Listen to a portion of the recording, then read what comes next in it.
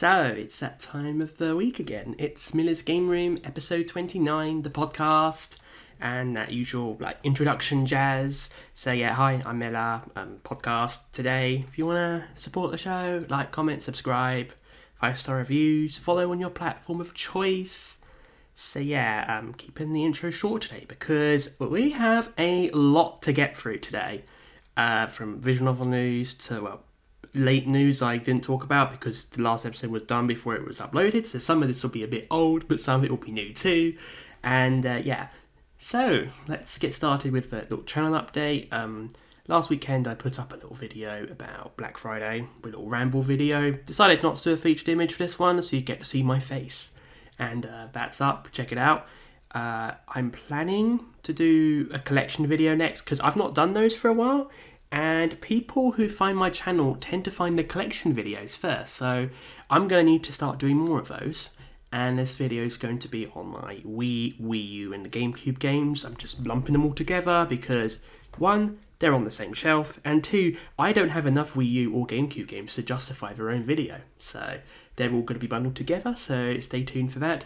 And after that, because it will be December next month, so that will be the time to talk about games of the year, most anticipated 2023 games and other things, but that won't be the only thing I'll be doing. I've got some ideas on what else to do, so stay tuned for content that's not strictly related to just, games of the year and that kind of thing. So let's get started. There's a lot of news to talk about. So start with something quite lighthearted. Pretty Princess Magical Garden Island was announced for Switch.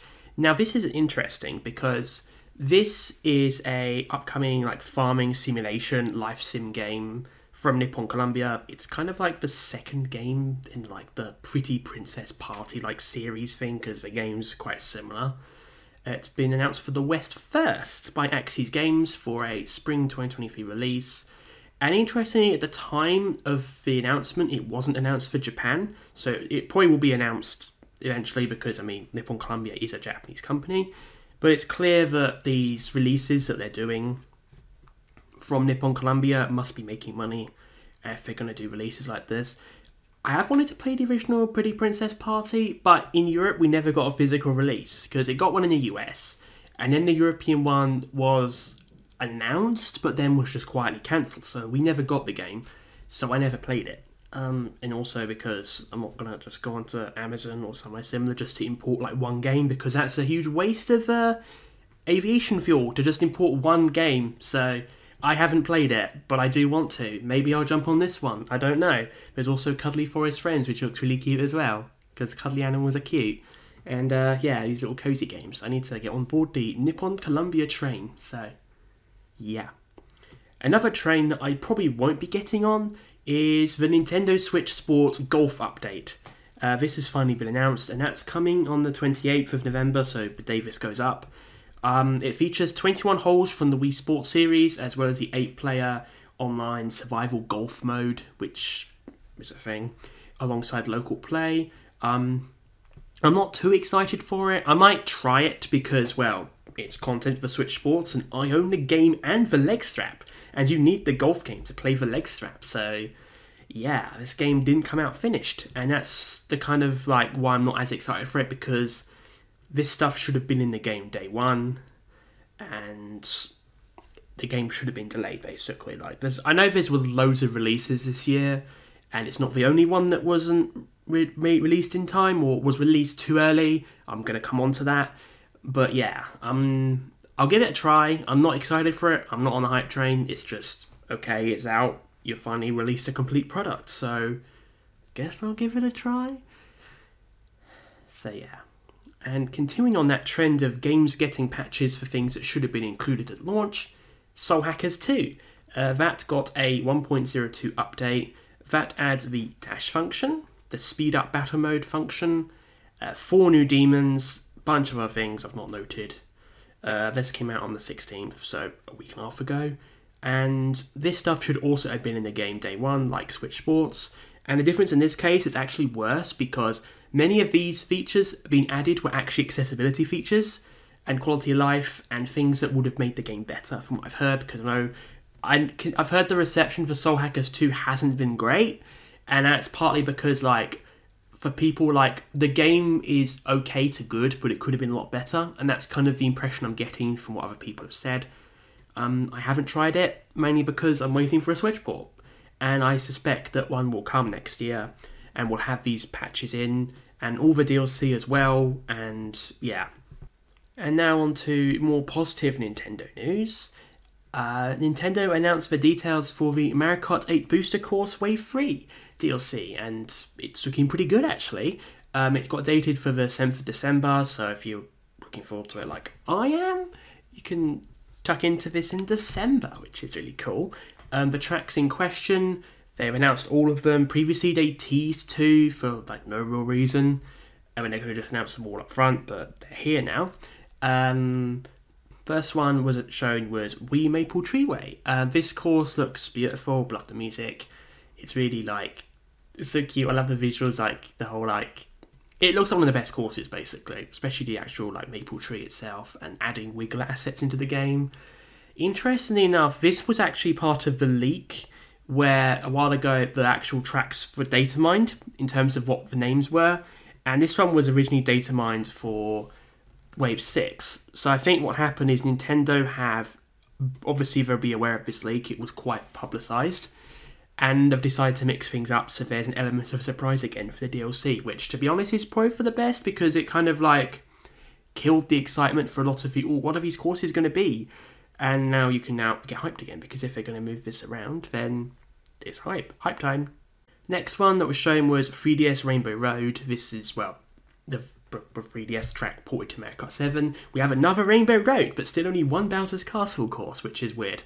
But anyway, it looks great as well. It looks even better than the 3DS version, better than the Mario Kart Wii custom track as well, actually. And also good to see anti-gravity added to a course that's not shoehorned in. There's obviously, if you've played the game, you have the portion of the course where you fall onto the moon and race on the moon briefly, and that part now has anti-gravity, which is really cool, and I'm looking forward to playing that. Next one is GBA Boo Lake. This one was based off the tour version, so I've technically already played it because it was actually added as a custom track for Mario Kart Wii earlier this year. If you've played the custom track Revolution, as part of the updates they rotate tracks in and out, and one of the tracks rotated in was a fan-made remake of the tour version of GBA Boo Lake. And in that version, you end up going like under the lake. You just go into the lake, so you'll have an underwater section, hopefully, in this version. And it's looking pretty cool. And hopefully, that turns out one of the better courses. Like, in the last wave, one of the best courses was actually a remake of a GBA track. So hopefully this one follows. Even if it's just a port from Tour, it will be better than what was in Super Circuit, because that one was kind of boring, if I'm being honest. Next one is a Tour Berlin Byways. It looks cool. I like the usage of Womps as platforms, which has been added in, where you can trick off it. So, like, you know, if a Womp flattens itself on the ground, you can trick off it. And that's kind of cool. Apparently, that wasn't in the original Tour version. I've not played Tour, because fuck mobile games. And, yeah, it looks cool to see that come over. Next set was probably mostly the weaker ones, but I'll go over them. 3DS Alpine Pass, or Rock Mountain to you Americans, and DS Peach Gardens. Both look fun to race on because, again, they're great courses, but they do look among the rough ones visually from the footage in the trailer. It doesn't look too great. Like, not as bad as like 3DS Toad Circuit, but like not as good as some of the other ones. I think they were ones that had the least like time and resources put into like making the visuals look good.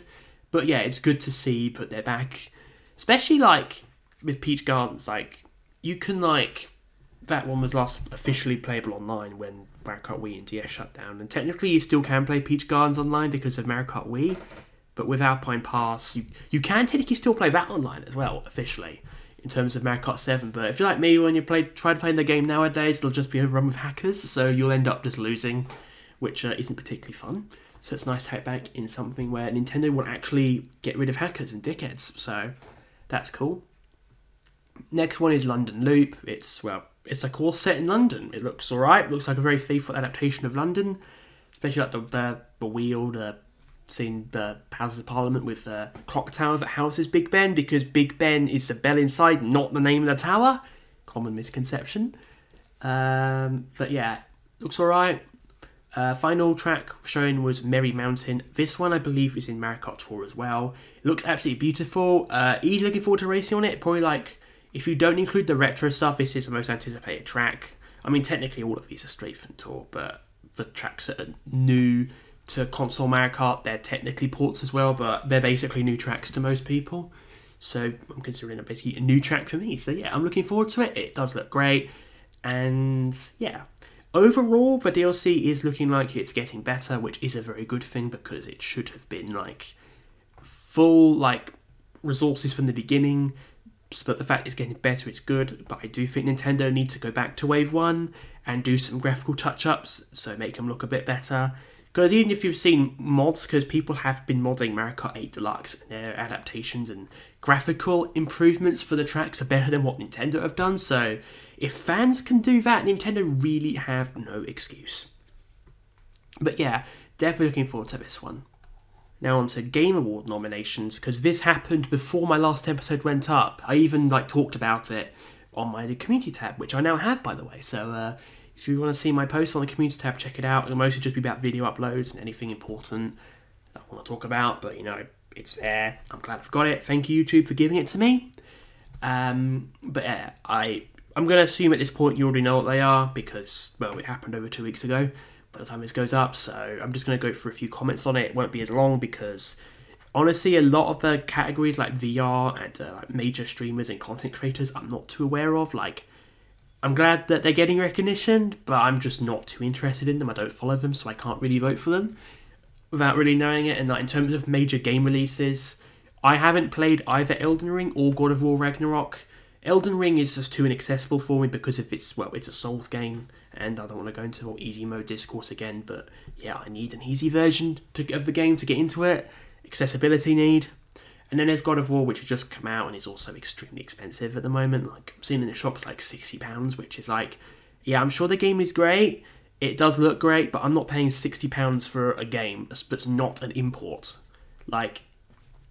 These publishers just normalising price gouging, which is fucking obscene. So I haven't played God of War Ragnarok. I do want to, but I'm not going to play it yet. So, as expected, they dominated, which is not surprising because they were the two major darlings of the year. As for other things, I'm glad to see Stray get recognised, especially for Game of the Year. It's really good to see small indie games get such a huge marketing boost like that. And if I made an indie game, I'd be proud if it came up to something like that, and good luck to the devs. And I'm sure there are other games as well that got indie tier nominated for stuff as well. It's so cool. Big one for me, you can probably guess, was that Xenoblade Chronicles 3 got nominated for 3 categories. Best Music, Best RPG, and Game of the Year. So, in terms of where I think it will win, well, first off, it's worth the nominations by themselves because it means that, well, recognition, exposure, and a part of the Xenoblade soundtrack will be appearing in the orchestral composition of some major songs from the games that were nominated. So alongside the likes of Elden Ring, God of War, there'll be Xenoblade and Stray, and that is really cool. And the fact it's there, and I reckon it'll probably be the send off Sears themes where they blow the flute and send people off. I think that's probably what will end up being there, or a major battle theme. And if they do a battle theme, I actually hope it's what was it called? There's one song that plays in the game only a few times. Earliest point it plays at the end of chapter 1. So when you've one where you find Colony 4, which I'm not going into spoilers there, but if you know the track, you know the track at the end of that set. That's one I think might show up as well. And also the battle theme, You Will Know Our Names finale. That was fantastic. As for best music, I think it might stand a chance of winning that actually. Best RPG, it'll be between that or Elden Ring. Basically, a lot of people think, Elden Ring will win, but it's possible. I think if it's not Xenoblade 3, it will be Elden Ring. And in general, that category was dominated by Switch RPGs. Team Asano got 2 games on there, Triangle Strategy and Live and Live. I think it's interesting that Live and Live, a remake of a Super Nintendo game, got on there, even though it kind of does make sense as a new game because it never got released in the West officially until this remake. I've not played it either, but I do want to play it. And It was cool to see that, and there were other categories. The best family category was Nintendo. And there was Mario Plus Rabbids as well, which, like, if I was going to be nominated, that would have made sense in Best RPG, because that is an SRPG. Like, this year has been great for SRPGs. Triangle Strategy, Mario Plus Rabbids, other things. A lot of great SRPGs have come out, even though I've not played most of them yet. Well, probably haven't played any of them, but I do want to, though. I do. I have too many games I want to play, and I don't have the time to do them. Even, like, yeah, it's just, I want to play stuff, please. Other things, I don't believe certain games like Call of Duty Modern Warfare 2 should have gotten nominated because of their toxicity to publishers, and that does apply to like Mario Plus Rabbids as well. But it's like, it happens. It's like, much will be public votes, but also judges, so you will have game industry expertise like deciding who wins as well in terms of their voting as well. Probably an anonymous ballot as well, actually, but I'm not sure how it works. I'm sure someone who knows the Game Awards more than me will be able to comment, but I'm not sure. I don't follow it too closely. But yeah, it's going to be interesting. I'll be tuning in. Also, regarding the Game Awards, I heard they actually have some like good announcements. Like, actually, like, have some announcements that are good and people are genuinely excited for, but also cut it down with the ads. Like, a lot of the time it's just adverts and not actually enough time spent on the awards themselves. Like, I know last year was like 5-minute chunk just naming 3 awards at once and moving straight on to something else. Like, have some more time for the awards, please, and less ads. Like, even if it's just ads at the bottom, roll on the bottom of the screen or something like that, just please cut down on the ads because it was ridiculous last time. On to the next part now. Yuji Naka has fallen a lot, and now he's been arrested for the Dragon Quest Tact insider trading scandal. So, for those who don't know, Dragon Quest Tact was a game in the Dragon Quest series for mobile phones released by Square Enix. Actually got a worldwide release, and it's basically like an SRPG set in the Dragon Quest universe, and apparently it's good. I've not played it because, again, it's phone shit. And what's happened is that Naka has said to have purchased 2.8 million yen or 10,000 shares in the developer Aiming ahead of the game's official announcement, alongside 2 other SE employees.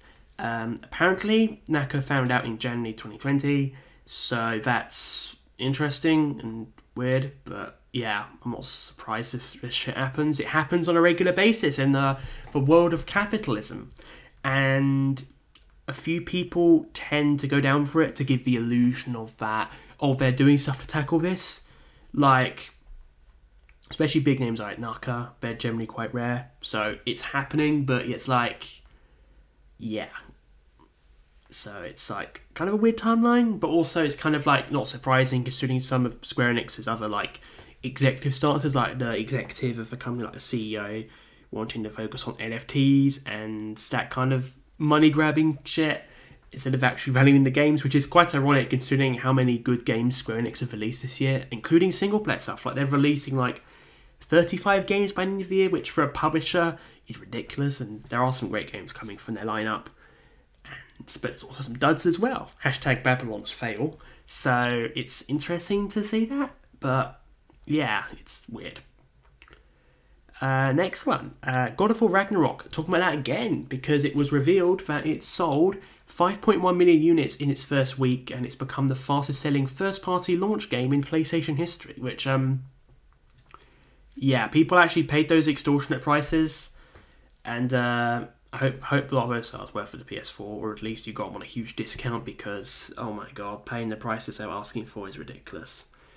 But yeah, apparently because the game's really good, not surprising considering it's on 2 platforms, so PS4 and PS5, so it is cross-gen, and it's probably the most accessible game ever made to date, and that's a huge win, especially if you have disabilities and you need accessibility features to play these games. So the fact that's a thing is a huge, huge selling point. And unlike The Last of Us Part 1's remake, which also had really good accessibility features, it wasn't the only reason to buy the game. You have a great game with other things like story and characters and combat and stuff and other things. And you have that in this game, and people loved it. So it's good that it got those sales, but also I hope people got them cheap because the prices are too much for me or not people. So yeah. So I have kind of mixed thoughts on that with regards to the fact that people bought it at those high prices, even though it's done well, which is good for the devs and accessibility in gaming in general. So kind of conflicting. But yeah, if you buy the game, don't pay £60, £70 for it. And then later that day, Nintendo decided to completely overshadow this announcement with a news of their own, which is going to be a bit more controversial. And that news is that Pokemon Scarlet and Violet, which is the newest Pokemon games, sold 10 million copies in the first 3 days, including 4+ million from Japan alone, which is ridiculous. That's fucking obscene in its just massive size and scale, which is just something that you don't see very often. And it's wow. And that includes both physical and digital sales. And that's just so much. That is a ton to release in just 3 days. It shows the power of the Switch and the power of that fan base, and still the power of the franchise. Biggest Pokemon launch ever, biggest Switch launch ever, biggest Nintendo launch ever. And the reason why this is controversial are the bugs and all the other things that have come out since it came into players' hands, because this game wasn't quite polished. Apparently, from what I've seen, the actual core underlying gameplay is good, but the actual game is so full of bugs and glitches, but it's quite clear it needed a few more months in the oven so Game Freak could actually get rid of these bugs. And it's been mocked online. There's been a lot of memes. My favourite one are the eyes randomly popping out of a character, so you see this model of a woman or girl, I'm not sure, I don't know the context, because again, I don't really play Pokemon, and her eyes stick out to in front of her face, so it's basically if you had Pinocchio's nose, but they replaced the eyes and they were white and blonde. So that was just hilarious. And things like missing textures, weird animations, graphical cut-throughs, people could fall through the ground and die, and there was even a weird one where you had a battle scene and the background was thumping bass and buds to a point where it could look like it's something in a Megami Tensei game rather than a Pokemon game. And other ones where you have a scene go on and sometimes people actually just walk right through, and it's actually pretty funny. But it's not something you should release, and it's clear the developers at Game Freak didn't have enough time or the resources to properly polish the game before it came out. It's not a case of laziness, it's a case of, the demands of capitalism and Pokemon's, yearly release schedule, where they try to release a new game every year in the franchise, whether it be a game or an expansion or something core. That's usually what's been the model for, almost since the series' inception, I think. And it's not sustainable anymore, because it's one thing to make a DS game with a lot of asset recycling, but it's quite another to make a big HD, open world-ish epic experience, which needs more time, it needs more resources, you need to put more staff towards this stuff, and you need to spread the time out. And this particular game, if this was delayed for early 2023, put it in after Fire Emblem Engage, after whatever's in February, put it in March, that would have been at least another 2 months, maybe 3, to fix the game, and maybe even do a day one patch if necessary. That would have eliminated so much of this stuff. And it's something that, yes, the sales are good in the sense of it shows how, Pokemon still has such huge appeal, it still has that success, it still has, so much, potential as a franchise, and people still love it the world over. But you need to treat it better, so actually, fix this shit. Get all this patched out and delay the next game to get it fixed. It's okay to take a break. You don't have to release a game every year. I mean, you could even release Arceus as the game to come out this year instead, and then put Scarlet and Violet for next year. They could have done that. That would have still satisfied people. And you'd still have the highest global sales for any software on any Nintendo platform within the first 3 days, just a few months later. So yeah, it's the same for those who are interested. I hope if you're still playing the game, you can enjoy it despite the bugs and that. But if you want to wait for a patch, do it, because it will eventually happen. Especially if they end up doing an expansion pass and that gets a release like Sword and Shield did. You'll probably find the game in there with all these patches on cart in the future. So if you're concerned, just hold out for that. Anyway, I am going to talk a bit about Aqua Plus now, because Aqua Plus, they have like news relating to 3 things they've done and a fan project, which I'm going to come to, and the other stuff's visual novels. So this is going to be about Monochrome Mobius, which is a JRPG spin-off in the Uta Wamano series, and this one also had bugs. And this one's a bit more understandable because a large company like Nintendo, like, you've all be experienced with this stuff, they should know better, but Aqua Plus is a bit more forgiving because they're mostly known for visual novels. Like, Monochrome Mobius is their first major HD RPG. They did do an HD, they did do a 3D RPG in the past called Tenereza, but that was like 20 years ago for the original Xbox and PC. That's not comparable. Like, for this one, you've got more stuff like HD textures, more advanced rendering, stuff like that, and things like that, which is kind of understandable why this one launched with bugs. It was also a global release as well on PC, and the PS4 and PS5 versions only come out in Japan at the moment. Possibly come west later. I think they will, but I'm not going to speculate too much on that at the moment. But then they've had issues with NPC design, like the NPCs, if you could put the player character next to an NPC, the NPC will be significantly less detailed to the point they look like a very blocky marionette. It's not very good, and it clashes really badly with the advanced designs of the player.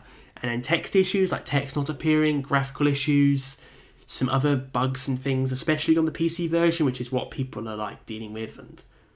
And it's also the fact that Shirofune is the publisher, and they are the subsidiary of DMM Games, and Shirofune normally only do like visual novels, so even the Uta Wamano RPGs are kind of an exception for what they normally tend to do. So there's also an adjustment period there and a growth pain where they're just not familiar with what to do, so it means things like bugs and that are more likely to sink through.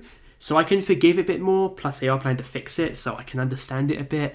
And I think now I've seen all these bugs and that, I think I'm understanding why they haven't announced a console release outside of Japan, because a 20GB patch for PlayStation to fix bugs is honestly ridiculous. And I think the issues in Aqua Plus's case, if they'd have actually launched a game with a more experienced publisher, especially overseas, I think a lot of these bugs were ironed out because they would have been able to get the expertise to speed the development up a bit and ensure that these bugs were fixed and ironed out. And it also didn't sell too well on its first week. It sold 10k physical on PS4, 5k on PS5 according to Media Create, which launched the same week as Pokemon, which did over 2 million physical in Japan, so that's a big reason as to why. SteamDB has a bunch of estimates which estimate between 5 and 13.7k owners. Steam Spy estimates 17k, which isn't bad. You can't give it 100% accuracy because Valve turned all profiles to private, so you can't actually get data on what all Steam players own now, so it's not going to be fully accurate, but that's not bad if it's true, considering it's a PC-only title and is $50, £60, or no, $50, $60, but in the UK it was 46, which is it's too fucking much for that. A console release, fine, but not a PC release, so that's why I have not got it. I want to play it, but I'm definitely going to wait for the bugs, and I do suspect what will happen is next year they will announce a console version for the West, so they'll come over, be comparatively more fixed and complete, and most likely for Switch as well, because they haven't announced a Switch port, and late Switch ports is what a lot of these companies tend to do to maximise sales. So yeah, it'll be interesting to see what happens here. Now on to the visual novel section now, and we have loads to talk about today. Loads. So starting with a Western VN release, Studio Milan released their latest game, Please Be Happy, on PC. Came out a week ago. By the time this goes up, it will probably, the discount for it probably would have ended. But yeah, it's a Yuri VN, basically someone goes to New Zealand and learn about not only to live but how to be happy. Sounds kind of cute. I've not played it. I don't know when I will, but it'll be in the future. I played the other games earlier this year and they're really great and cute. So yeah, I'm that's on my radar. Next one, Loopers is been announced for the PS4 on the 16th February 2023. Prototype are planning to release it worldwide. So that's what they're promising with English, Japanese and Chinese text. They're going to have it for 3,520 yen. And I'm going to say this, if you want to get this on PS4, import it. Reason why is because Prototype, when they released ports in the past, they had Clannad and Fatal 12. They released those, they were three years ago. And when they released them, they only were able to release them in North America. So they were on the US PlayStation Store, and then they were put on the Canadian one later.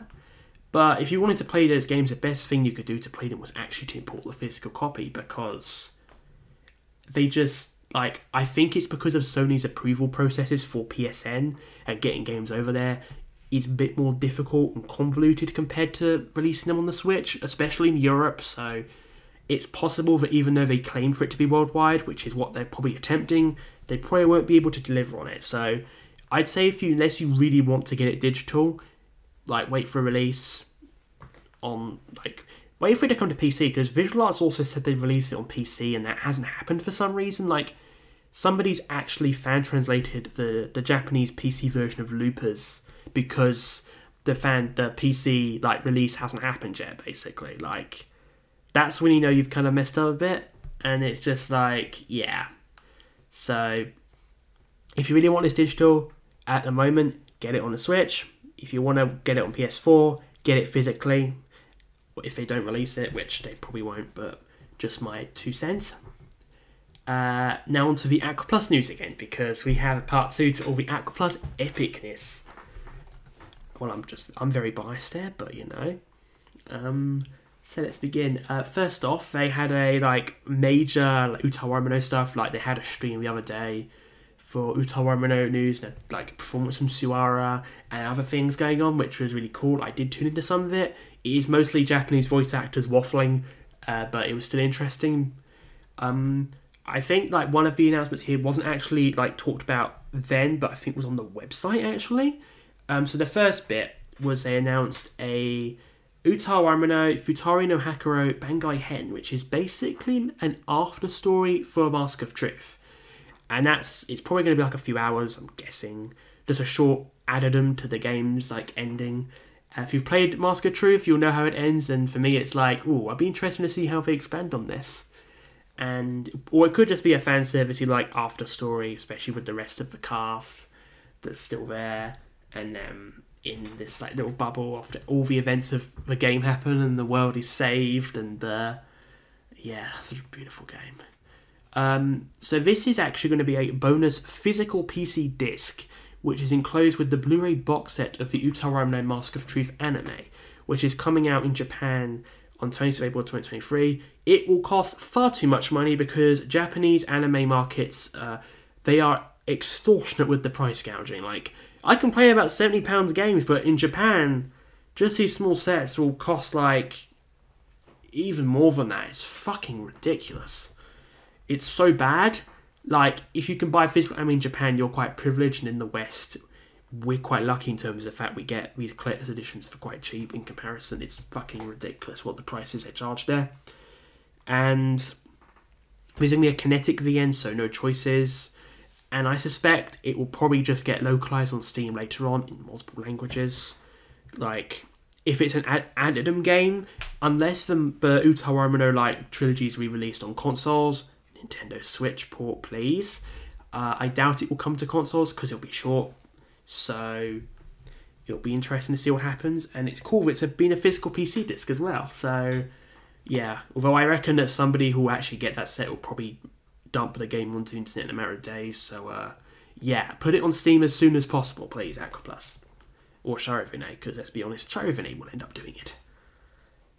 And the next one, which is more interesting for me anyway, and this is a very surprise announcement, is doing a spin-off visual novel in the Uta Warumono series called Gizuru Tantei no Zori, or Chivalrous Thief Detective no Zuri.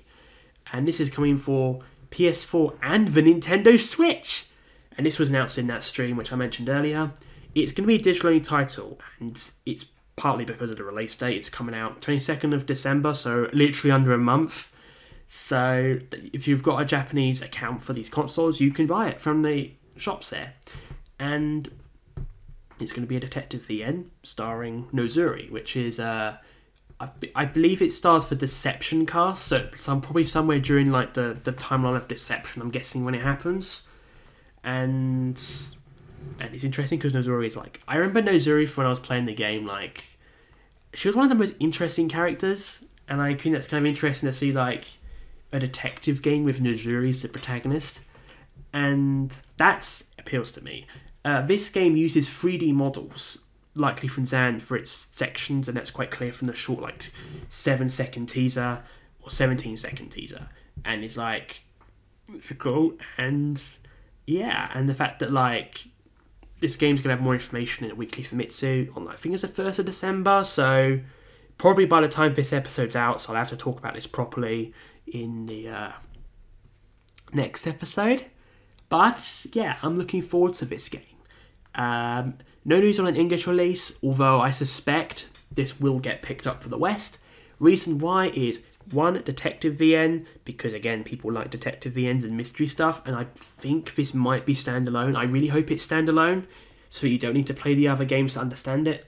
Unlike Monochrome Mobius, where you've kind of like, you can play it standalone, but the game acts on the assumption you already know the characters from Deception and Truth. So, yeah, I hope this game actually has truly standalone. And if it gets localized on consoles, which I think it will actually, like, unless they backport it to PC, it will be a console release as well, and it will probably get physical, especially if NS America do it, because NS America, they're very pro-physical, so they would do an limited edition for it if they picked it up. I feel confident to assume that. Also, as I mentioned before, I'm glad it's coming to Switch, because Aquaplus have been very funny about supporting the Switch ever since it came out. Like, back in 2017, understandably, it was a Switch, they hadn't released on it before. Their last release, like, for a handheld console exclusively, was Dungeon Travelers 2-2. And that was after the Switch came out. So, because it was after when the Switch came out, it always took a while. And even then, they released Dokapon Up, Mugen no Roulette on the Switch in 2020, which is, well, the one game they did prior to this announcement, which apparently was okay. But, like, obviously it's more of a Dokapon board game crossover game, but an actual, like, amazing experience. So I probably didn't do too great, and definitely isn't representative of what they do as a whole. But it does have a fan translation, a full, complete fan translation available, which is really cool. But yeah, I'm hoping for actual proper support now. They're actually releasing on the Switch. A bit later than ever after 6 years. And starting with this, they'll hopefully will port the main trilogy, because, like, yeah, Steam Deck is cool, and playing it on PC at the moment is the best way to play them, but play them on the Switch with the improved translation fixes and a better quality, like, resolution and stuff, because I played the Vita versions of Deception and Truth all those years ago, and they weren't too great. Like, you could tell they were backported from the PS4, so I don't recommend playing those versions nowadays unless you only have a Vita. But if a Switch port would be amazing. And then, of course, Monochrome Mobius, like I mentioned earlier. White Album 2, which also is a classic. And this is probably more of a really obscure fangirl me, but considering that Aquaplus is, like, most popular game in the modern era outside of, like, Utar and Two Heart, or White Album, is Two Heart 2. Its 20th anniversary is in 2024, so perfect chance for that to be brought back. And localised, at least for PC, but also for Switch, please. And now on to the final bit of news, which you might have worked out because of the title of this episode. The mini after story 0.9 patch for White Album 2 has now been released. It came out literally early this week, and I've already played it, so my impressions will be after this.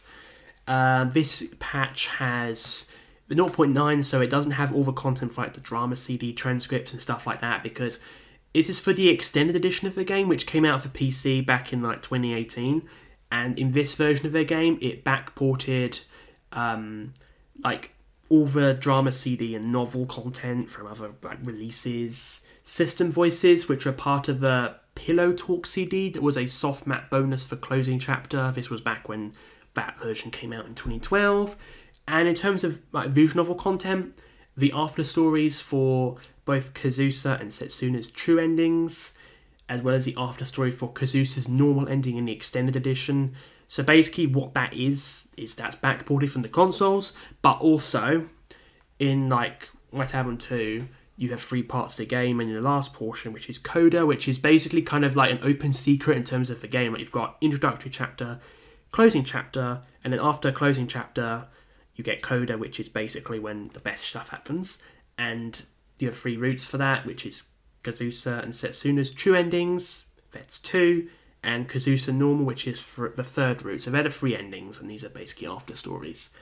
At the moment, 3 of 6 of the drama CDs aren't translated, but they'll likely be translated soon when the 1.0 comes out, which is really cool.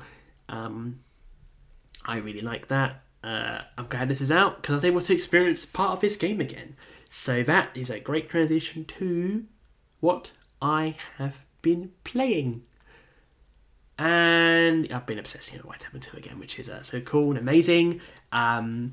Obviously, I played through the mini after stories. I played through all 3 after stories in one evening. So I literally, a couple of days ago, literally just sat down, just played all of them. I started with the mini after endings for Kazusa and Setsuna, and then moved on to the new scenario.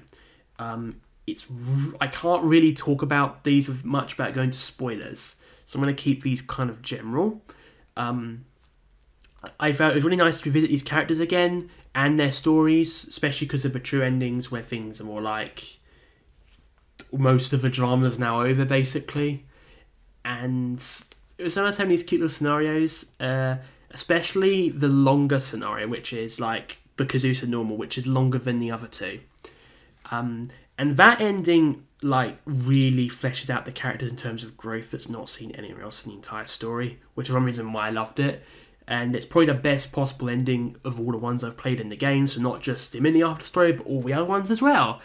Gonna keep it vague because, again, I've played it, and I'm hoping at one point I can actually talk about all this game at length, probably make a massive video, and that will be fun at some point when that happens. So I don't know when that will be or if I'll do it, but you know, it's gonna hopefully happen someday. Eventually, hopefully lots of people watch it, even though it probably is going to flop because, again, it's a 1 hour video on Wataben 2, which I want to make, but you know, I'll cross that bridge when I get there. But just say I love this game, and if you're annoyed by my shilling for it, sorry not sorry, please play it and please cry and fangirl with me because it's fucking incredible and amazing, and I love these characters so much, and I really want Aqua Plus to support this re-release because apparently they do like annual stuff for the game each year in Japan, and in this game, like, but the staff at Aqua Plus love the game, the fans love the game, so they still do something every year. Like, they've done the anime adaptation with one of them.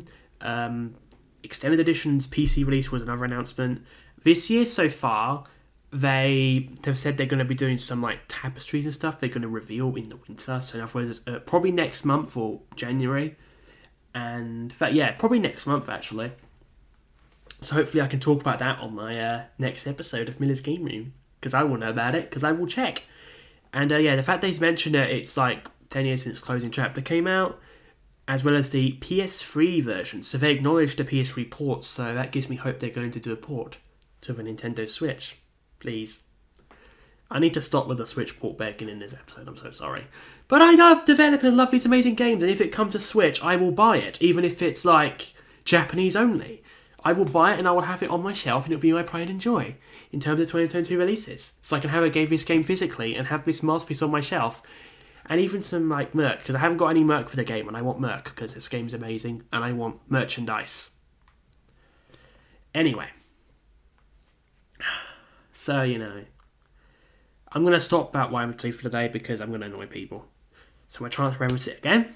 But I'll go back to Harvestella. Played it more of it. Got through towards the end of chapter 3, and I've tried to put it down for a bit, mainly because I want to try to play through some more 2020 like free releases before the year's out. Well, not 2023, 2022 before the year's out, because I've not played many, and I've got enough to kind of a playtime to kind of come to a conclusion that yes, this game is great, it's a hidden gem. I want to play again, I want to finish it. It's great basically, and I do recommend it. And the story and dungeon is a great, and the music as well. I just think it's really opening up in the variety of dungeons and design, and the quality of life getting easier. I got a cute animal, so I can go through everyone and ride on a cute animal, and especially because I've fed the animal, I level up, and time consumed between going between cities and towns is really like shorter now, which I really, really like. Minor spoiler for a story element, but there's a courtroom scene in one of the chapter 3 portions, which I'm not saying which one, but it's a clear reference to Chrono Trigger, which I've not played Chrono Trigger, but I know that people who've played the game, they see those kind of scenes as like, oh wow, it's such a cool reference. And like, I've seen screenshots of this courtroom scene, so I know the reference, and it's really cool that it's there, because if you're a long-time fan of traditional RPGs, especially the kind of things that Square Enix put out in the 1990s, I think that you'll find a lot to love about Harvestella, even if you're not super into the farming. And I like that Square Enix are acknowledging their past like this and their remasters, which is really cool. And finally, for what I've been playing, I tried another demo. This one is for Adventures Academia: The Fractured Continent. This is a strategy RPG by Acquire.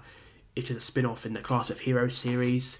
This one's coming out in the West on 9th of December for PS4, Switch and PC. Technically, you can already get it on Steam, but there's no English text, and if you want it on PC, I'd actually suggest getting it now, because after it comes out, they'll probably try to jack the price up. That's just my speculation, though. I know when the developers of like Song of Memories, like when that was released on PC, originally it didn't have English text support in it, but then but text was added, and boom, they charged extra money. So yeah. Buy it now if you want it on PC, that's my advice. I doubt Acquire will make a duplicate listing. I doubt they will, because they're doing it on Steam themselves. But that's beside the point. I tried the eShop demo. It's okay. Like, it's like a real-time-ish strategy RPG, which is not what I was expecting at all. I was expecting something a bit more turn-based, which is what I would have preferred. And it's a bit difficult to follow, because, like, it's difficult because it's like, it's very low budget, and it's like visually it's just kind of like you see these characters on this board. It's quite a 2D board, and you can tell it was probably made on a budget. Like, it's not terrible, but I've had it really difficult to follow. I'm not really sure it's my thing. It might be worth getting on sale, especially for me, because like it is a spin-off for the Class of Heroes series, and obviously if you know what that is, it is one of those anime series like set in like with a school setting, and like not too bad for being a school setting, but it is really overused in games nowadays. And Class of Heroes, to be fair, and I will defend this game, the Class of Heroes series was conceived long before Persona became popular. Like, the first Class of Heroes game was like back in 2007, so that was before Persona 3 and 4 even came out. And I think, no, it came out in 2009, I think, PSP. It was sometime around that point. That's when it came out. Oh, no, wait. The first Class of Heroes came out in 2008, and then the PSP version came out in 2009.